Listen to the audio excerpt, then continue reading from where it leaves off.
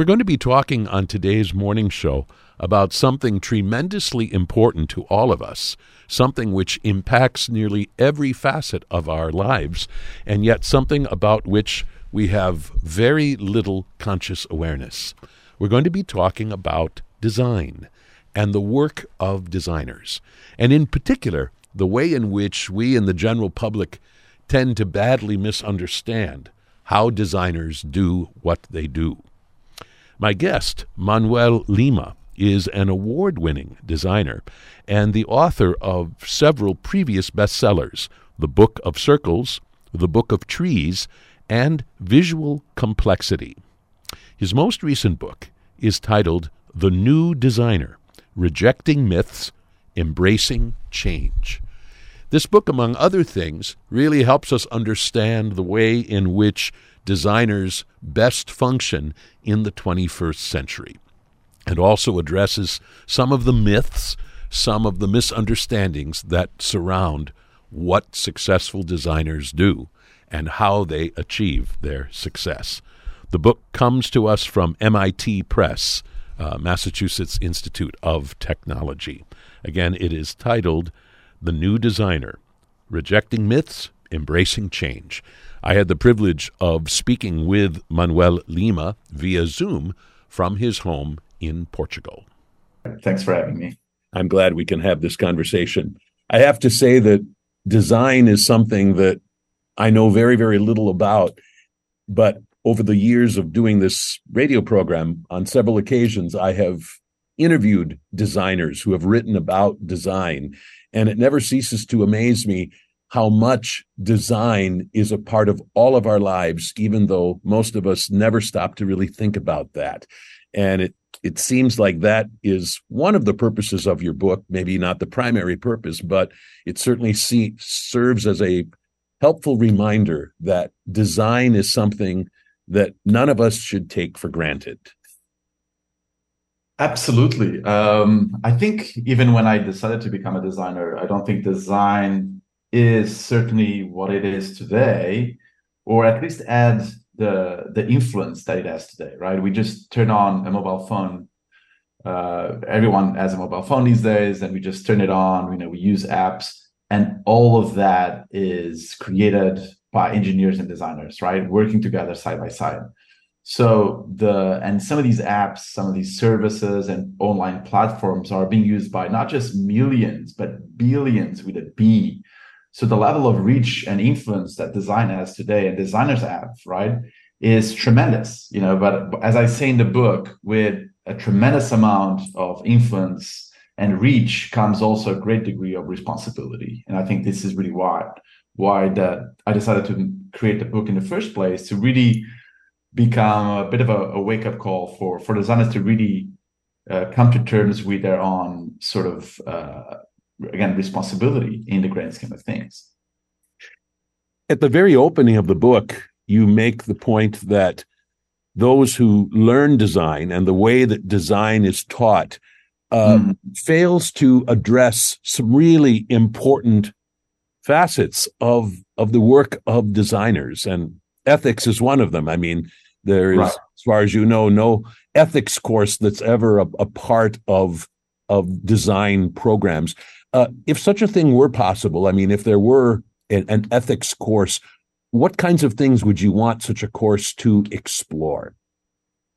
I mean, one of them is the role that designers play in society, right? Not just to their fellow human beings, but also to the environment. You mentioned ethics, but I think another huge miss is ecology. I mean, almost everything we do, and this is not, again, just the domain of industrial designers, because normally we think about industrial design or fashion design as the main culprits when it comes to the environment. But even digital designers have a huge responsibility, right? If you do a single search on Google, it's the equivalent of lighting up a light bulb for 17 seconds. Now, you do add up for just yourself, right? The amount of searches you probably do on a single day.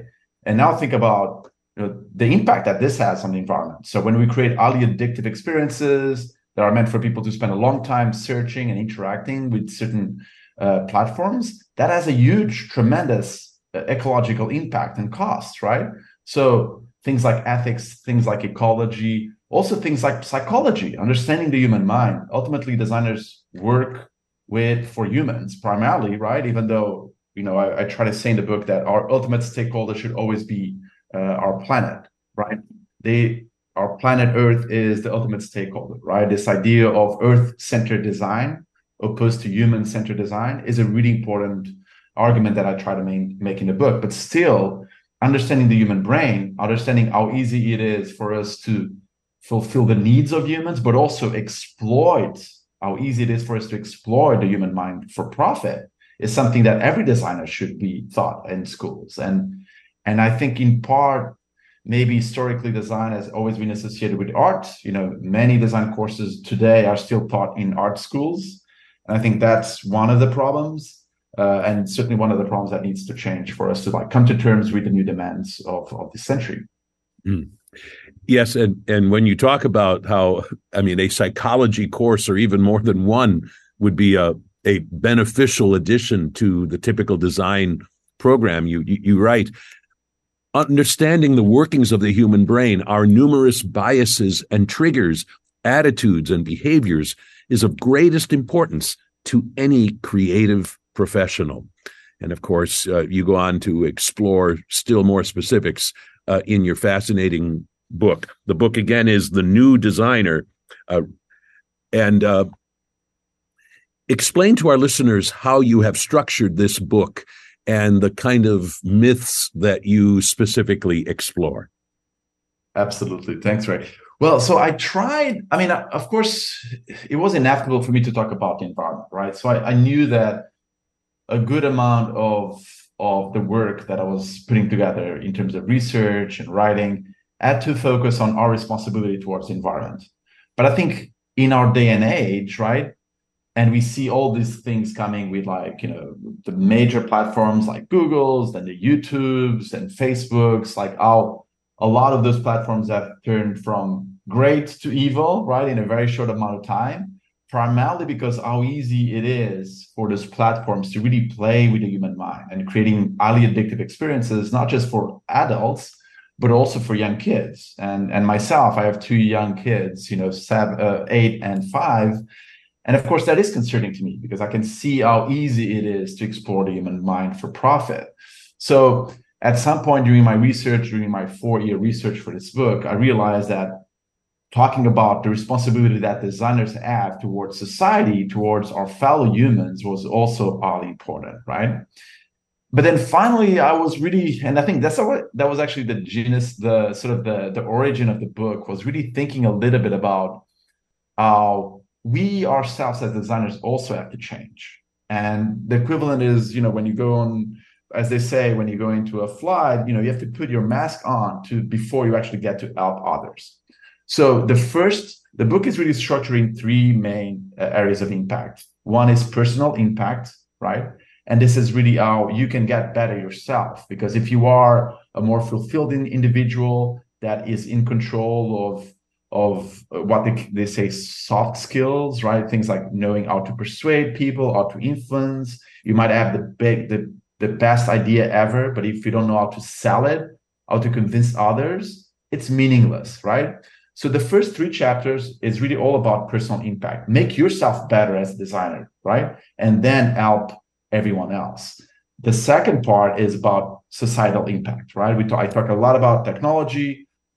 Design is rarely non-political, right? It always takes a stand, as technology is never neutral, right? It always takes a stand against or for something. And then the third part of the book is really about environmental impact, right? This is where I talk about design is not local anymore, is absolutely global. Everything matters. And from being an industrial designer to being a digital designer, every design choice at the end of the day matters towards, again, not just the environment, but of course for society. Mm. So, one idea that I think we briefly talked, and this is on chapter 7, is the notion that design is for humans, right? We have this idea of human-centered design. When we know humans are just mere transitory users of a given design solution, because it normally ends up in a landfill somewhere, right? So we are really not the ultimate user of a given design solution. The environment is. And often, as we know, we don't even consider that as part of this long journey, as part of the life cycle of a product or a design solution. And that's a huge mistake, right? If there's probably many of your listeners who understand a little bit about design, probably recognize what's the diagram known as the double diamond, which has been very popular over the past 20 years, that explains the design process.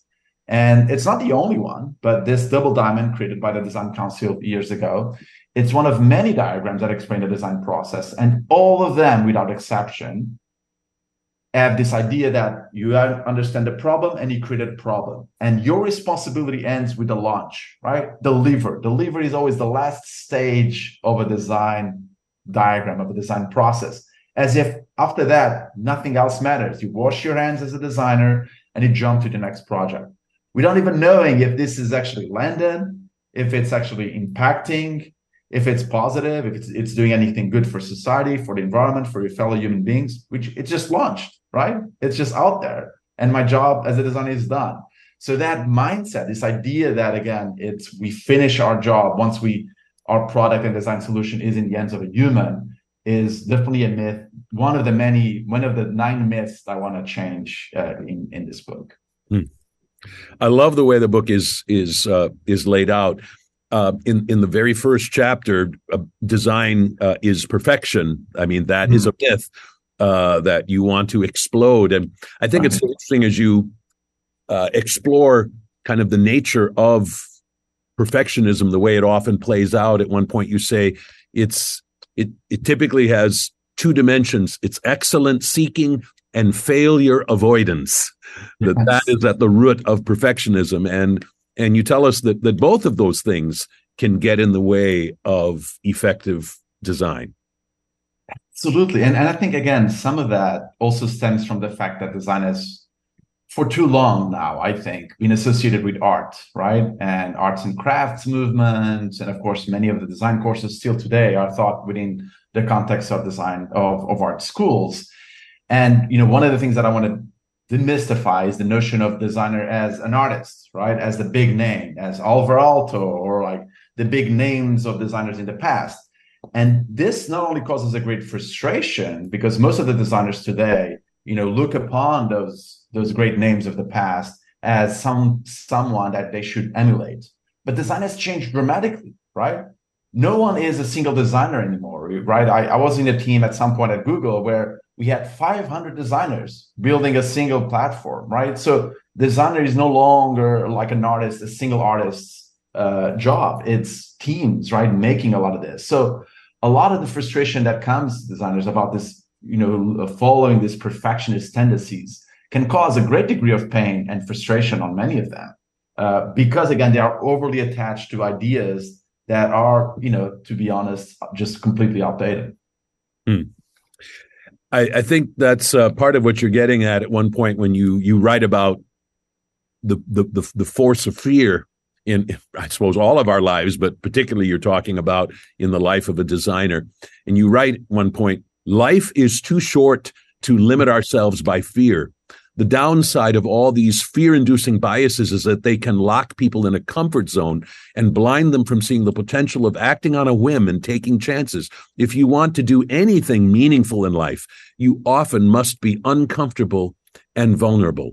True novelty is always risky. It takes a leap of faith. You cannot be in a creative role if you are averse to risk.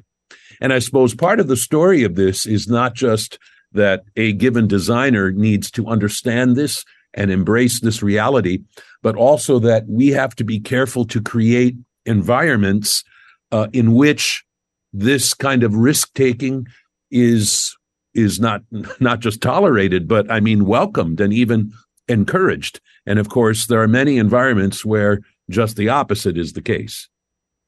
I think the environment plays a huge role. I'm so happy that you mentioned that, Greg, because, I'm a manager, and as a design manager, what I actually try to do, believe it or not, is for someone new that joins my team, a new designer joining my team, I try as soon as possible for that designer, for he or she to actually fail as soon as possible. Because as soon as they fail, they get that pressure out of their system, right? Because what happens many times is that they build up this aura of perfectionism, right?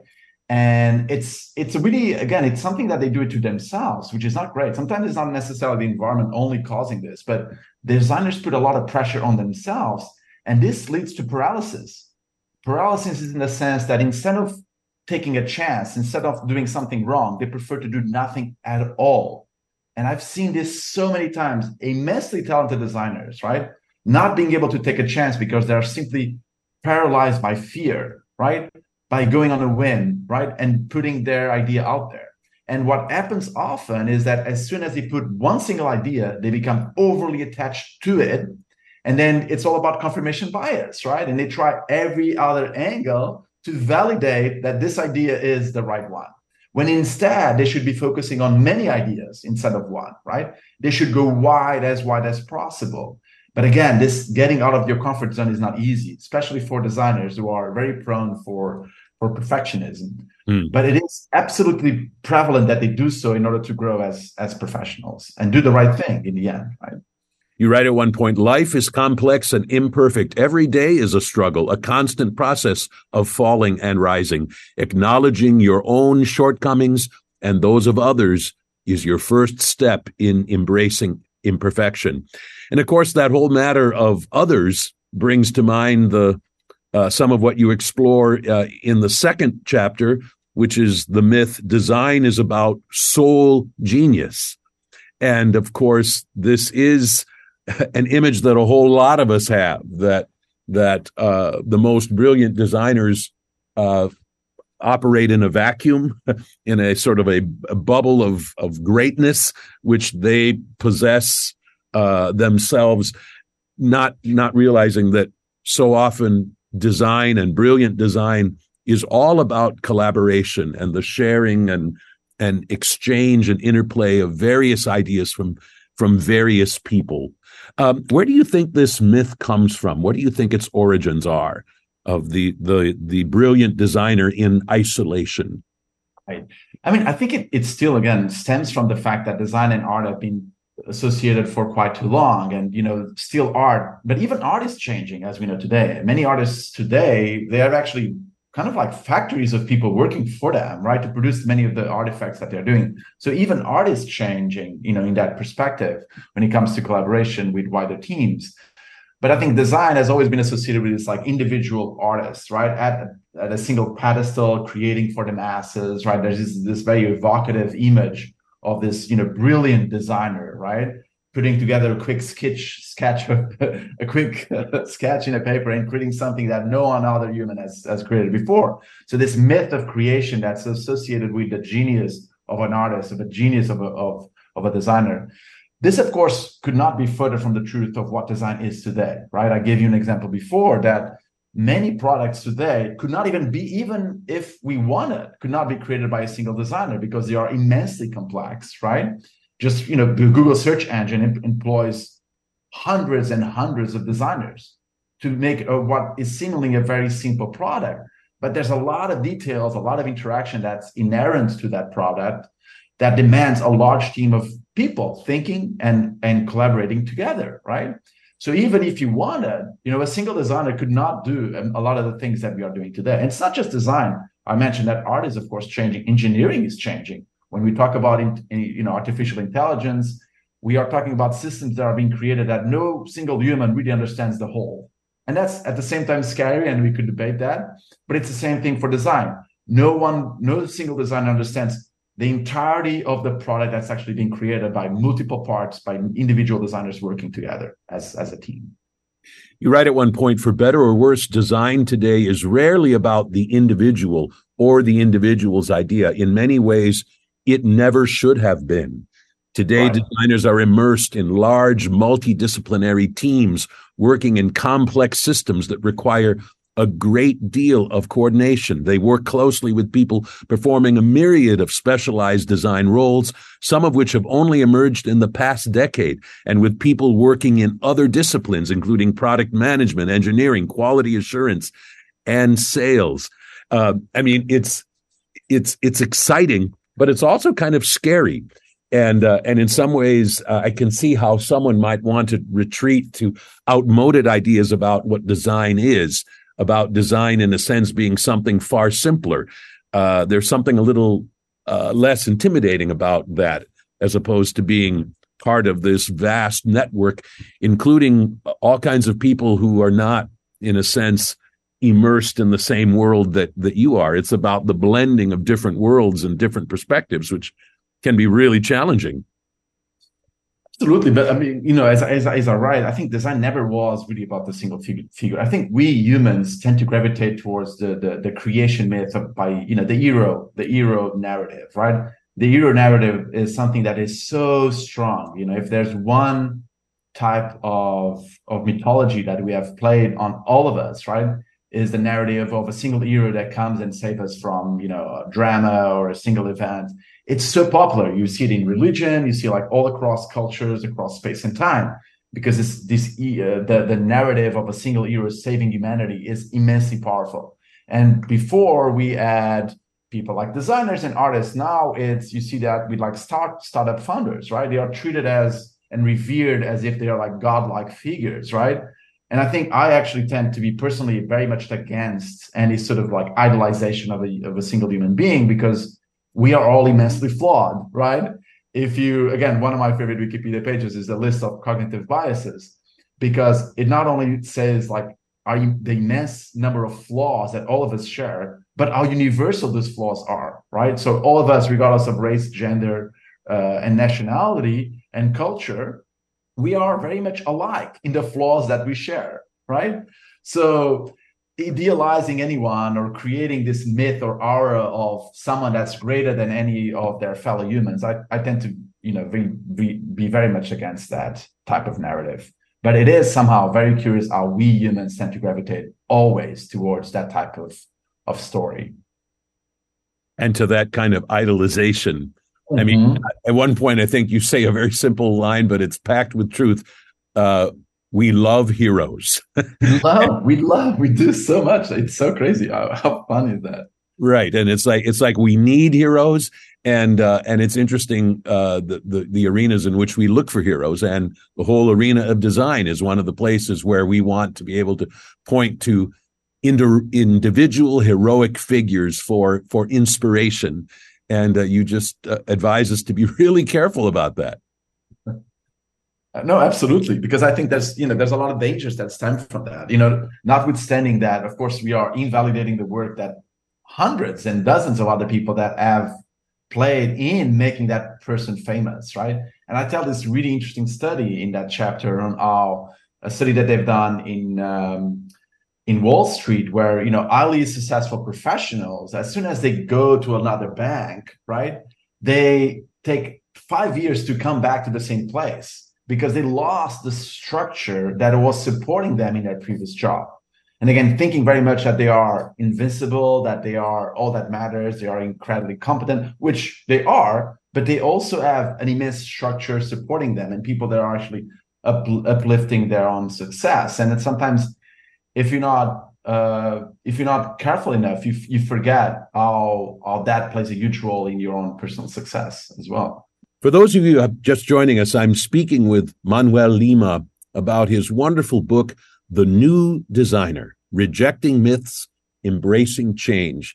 In this wonderfully written book, Manuel Lima helps us think about the whole matter of design in a sense, in a bigger way and in a more sort of sophisticated, evolved fashion, in which we are called to kind of step away from some of the careless assumptions that we tend to make about designers and the work of design, and the way in which the most effective design is accomplished, particularly in the 21st century.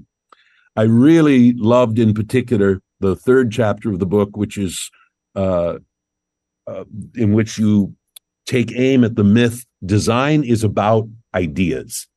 And I think what you're saying here is not that it has nothing to do with ideas, or that ideas do not have a place in the work of designers and design, but that it is not just about great ideas. And when we focus too much on just the pure idea, we have a problem, because we have an idea that might not have any connection with or implementation potential in real life. at one point you write this, which I think is such a provocative statement.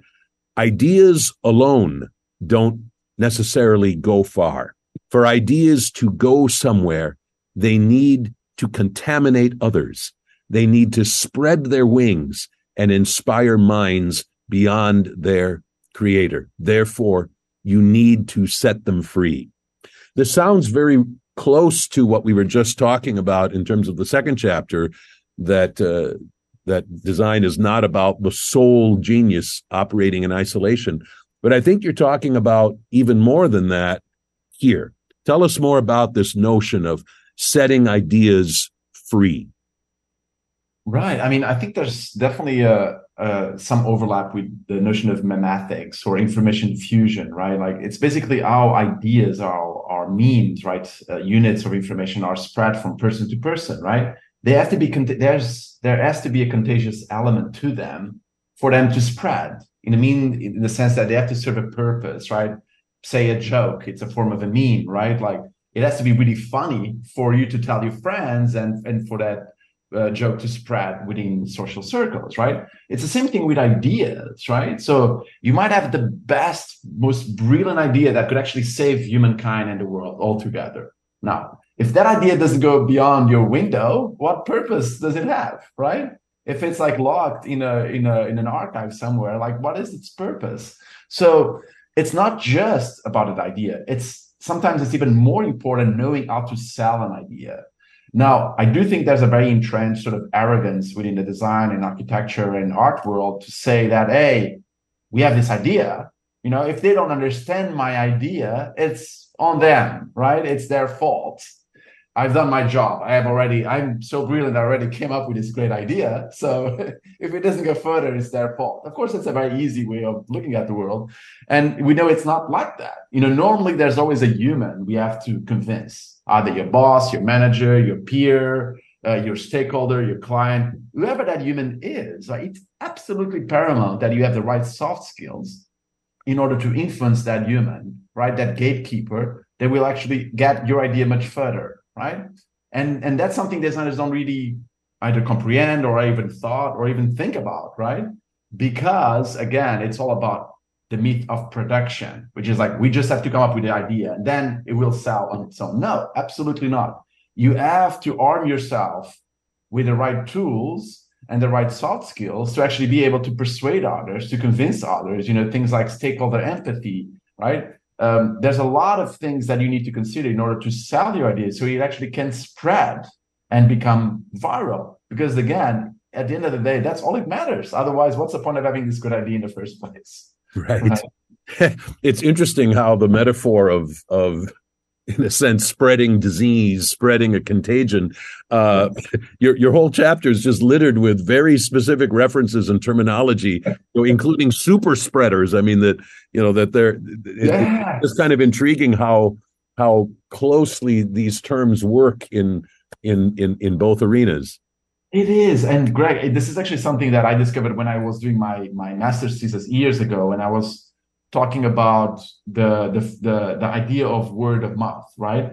And it's kind of, those who are, of course, in the know of this, there's actually immense number of parallels between the way that ideas or information spreads and diseases spread, right? Even the patterns are very similar. Some diseases are very offshoots, right? And then they die off as ideas, as memes, but others they keep on going. They're always ever prevalent and surface every so often in society. There's so many parallels that you can take on this, but there's something very appealing about thinking about, this notion of this ideas and design solutions as diseases that could actually infect others in a good, positive way, of course. Right. I want to read one of my favorite passages from this chapter, in which you write this. As it should be clear by now, an idea, no matter how original, effective, or ethical it might be, is just an idea. If you don't know how to express it, how to put it into words, it will never go anywhere. Designers can be great originators, but are not always good catalysts. And that's such an interesting distinction. And I think that calls us back to what you were saying earlier about how, when we want to train designers, we should be in a sense, training them not only to be originators, and that's kind of what we often limit ourselves to thinking about with designers, but we need to design them to be catalysts as well.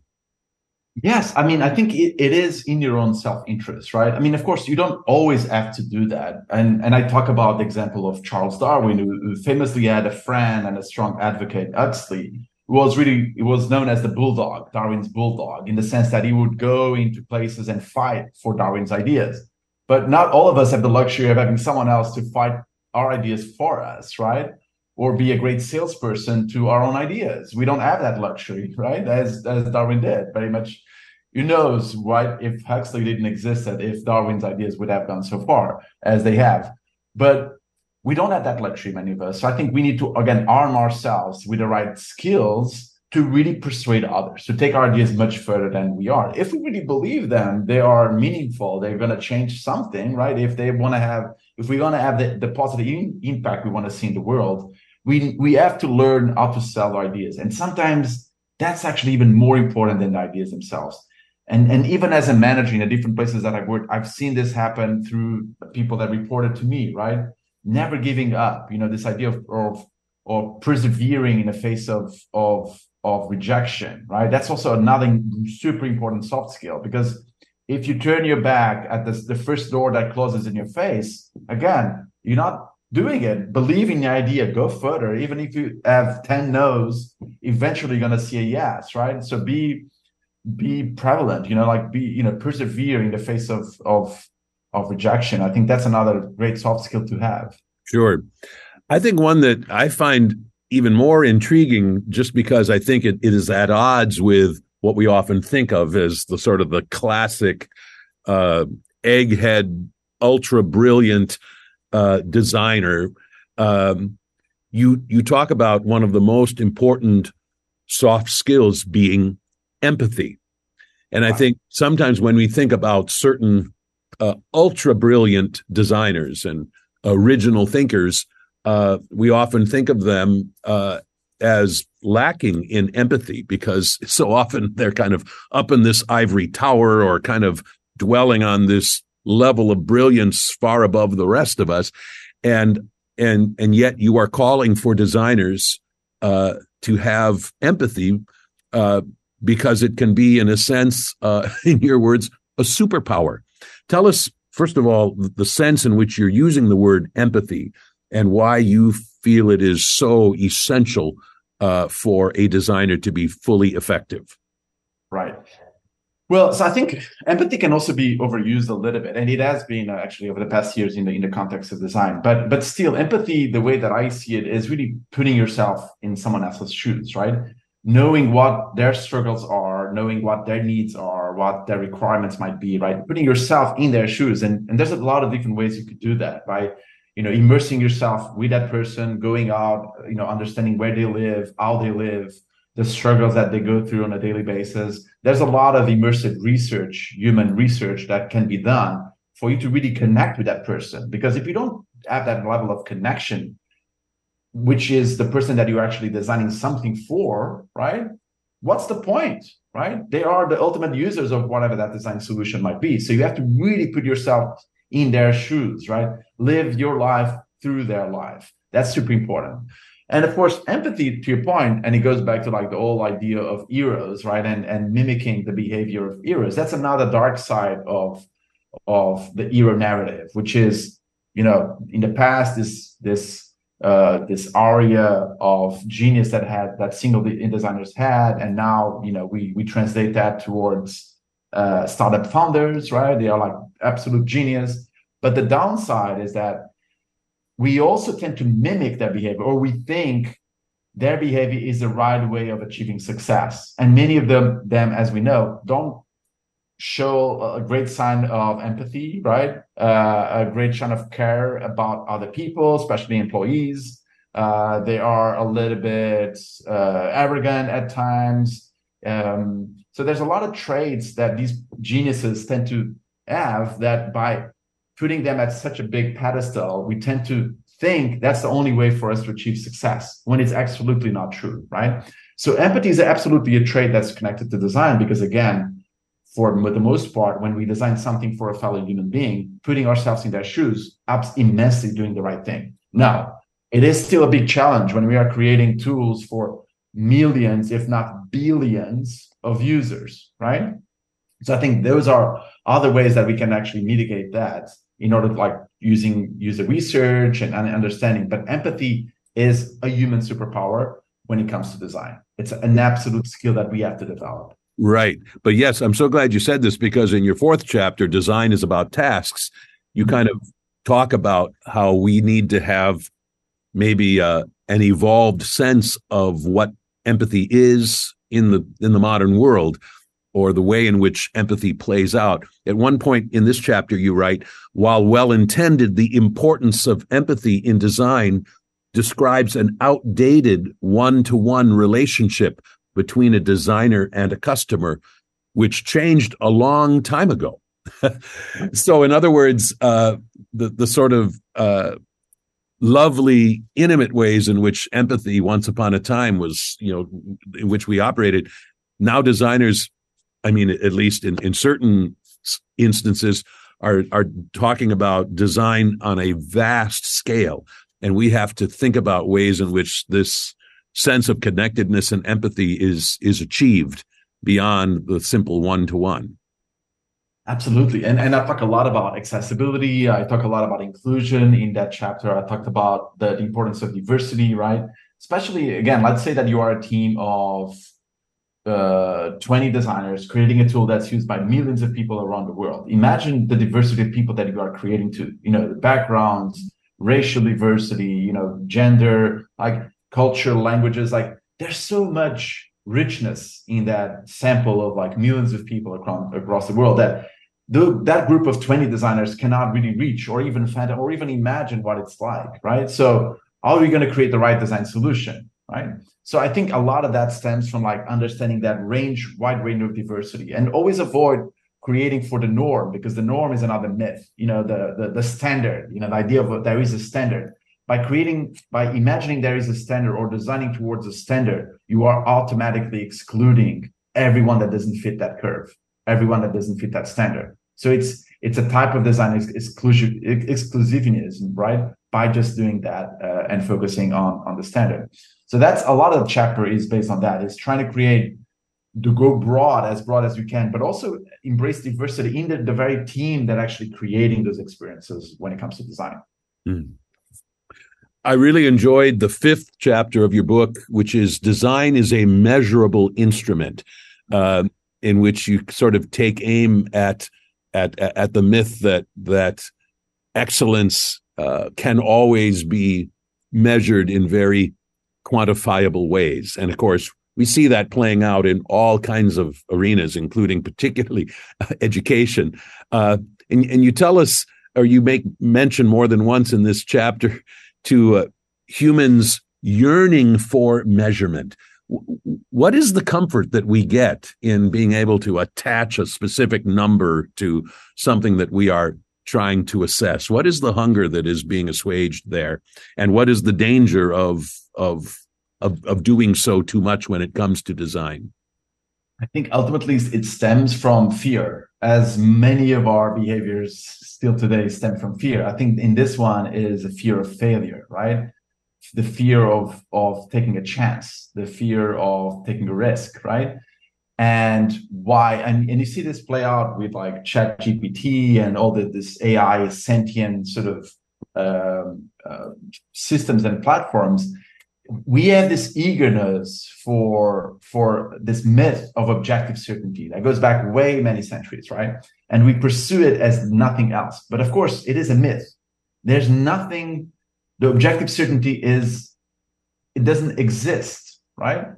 Every single human being makes decisions. A lot of our most rational decisions are driven by our emotions. It's just the way it is, right? So, but we seek this like idea that someone will tell us what to do eventually. And I think I talked a little bit about this, and we can talk about artificial intelligence is almost like another sort of godlike figure telling us what to do and how to do it, right? And because that's reassuring to us as humans, as a species.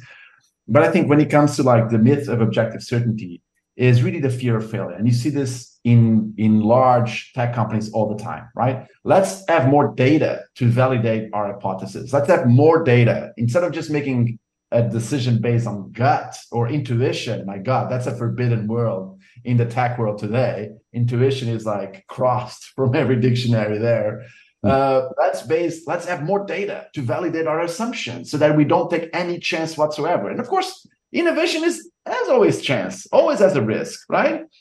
And, I talk a lot about this, the 41 shades of blue at Google, which is like a great case of excessive optimization.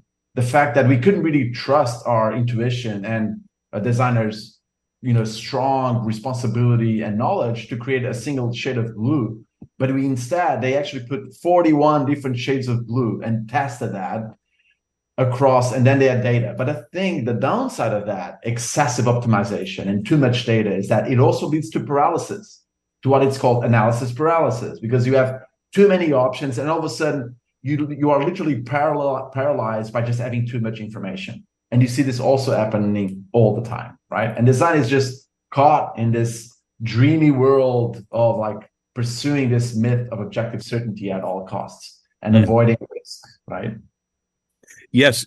At one point, as you talk about this, you quote someone who used to work at Google, Douglas Bowman, and he talked about what he called the widespread data-centric culture, not only at Google, but throughout the tech sector. And you write, when every move needs to be measured, the process can lead to sluggishness.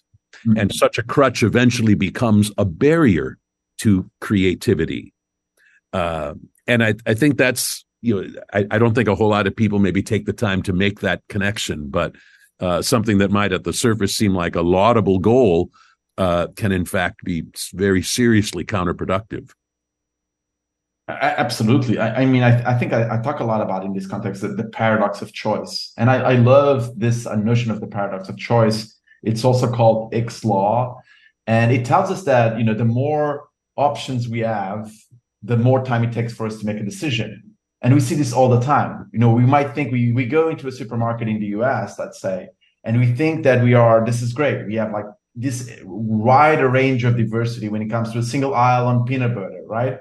But we forgot that excessive number of options when it comes to peanut butter, when all you had is just a simple jar of peanut butter. Now you have chunky, extra chunky, smooth, extra smooth with like caramel on the side, chocolate. It's like, I just want peanut butter, right? And all of a sudden it takes a decision that would take you like milliseconds to make. Now it takes like 5 minutes. Or it's the same thing with the other day I was trying to buy a pillow. And now you just don't buy a pillow. You have to spend like 2 weeks researching on the right pillow, right? The right material, the right texture, how soft, how hard it is. It's a whole process.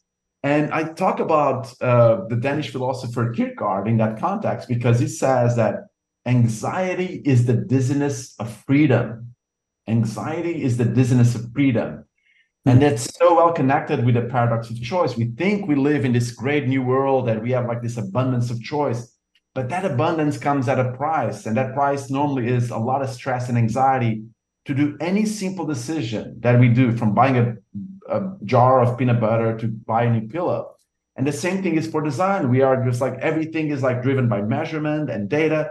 And all of a sudden you are paralyzed by just simply having too many options and not moving forward with the right innovative solution. Mm.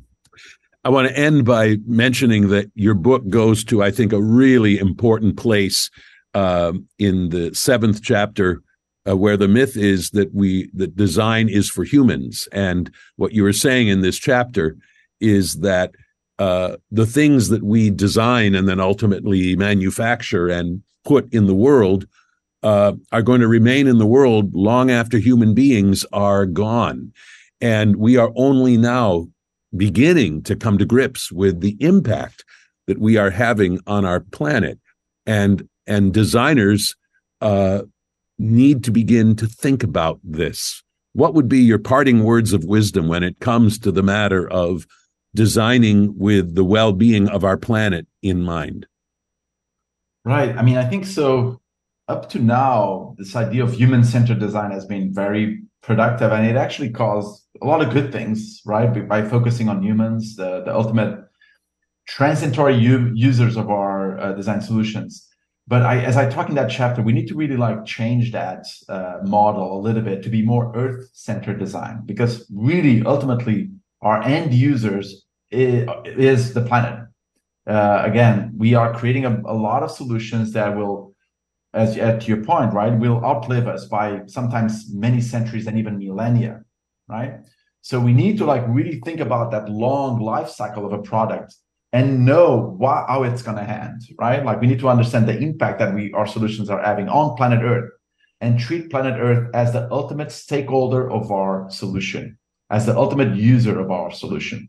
So when it comes to like a user journey is never complete, or should never be complete from today forward, if we don't consider planet Earth in that equation. Not just about a single user or customer, but like planet Earth as the ultimate stakeholder. Absolutely. You're right. We do not design for humans. Customers are only transient users of our products. We ultimately design for the environment. Your product will likely outlive your end user and inhabit the environment for much longer. We need to expand the life cycle of a design and plan for post-use. Any product journey is incomplete if it does not reflect this critical shift in understanding. Well, we could go on all day talking about the brilliant insights that are part of your fascinating book, The New Designer, Rejecting Myths, Embracing Change, published by the Massachusetts Institute of Technology, and the author, Manuel Lima. Manuel Lima, I've been really honored to speak with you about your absolutely fascinating book. It gave me so much to think about, and I know that the listeners who will seek it out will find it similarly thought-provoking in the best sense of the word.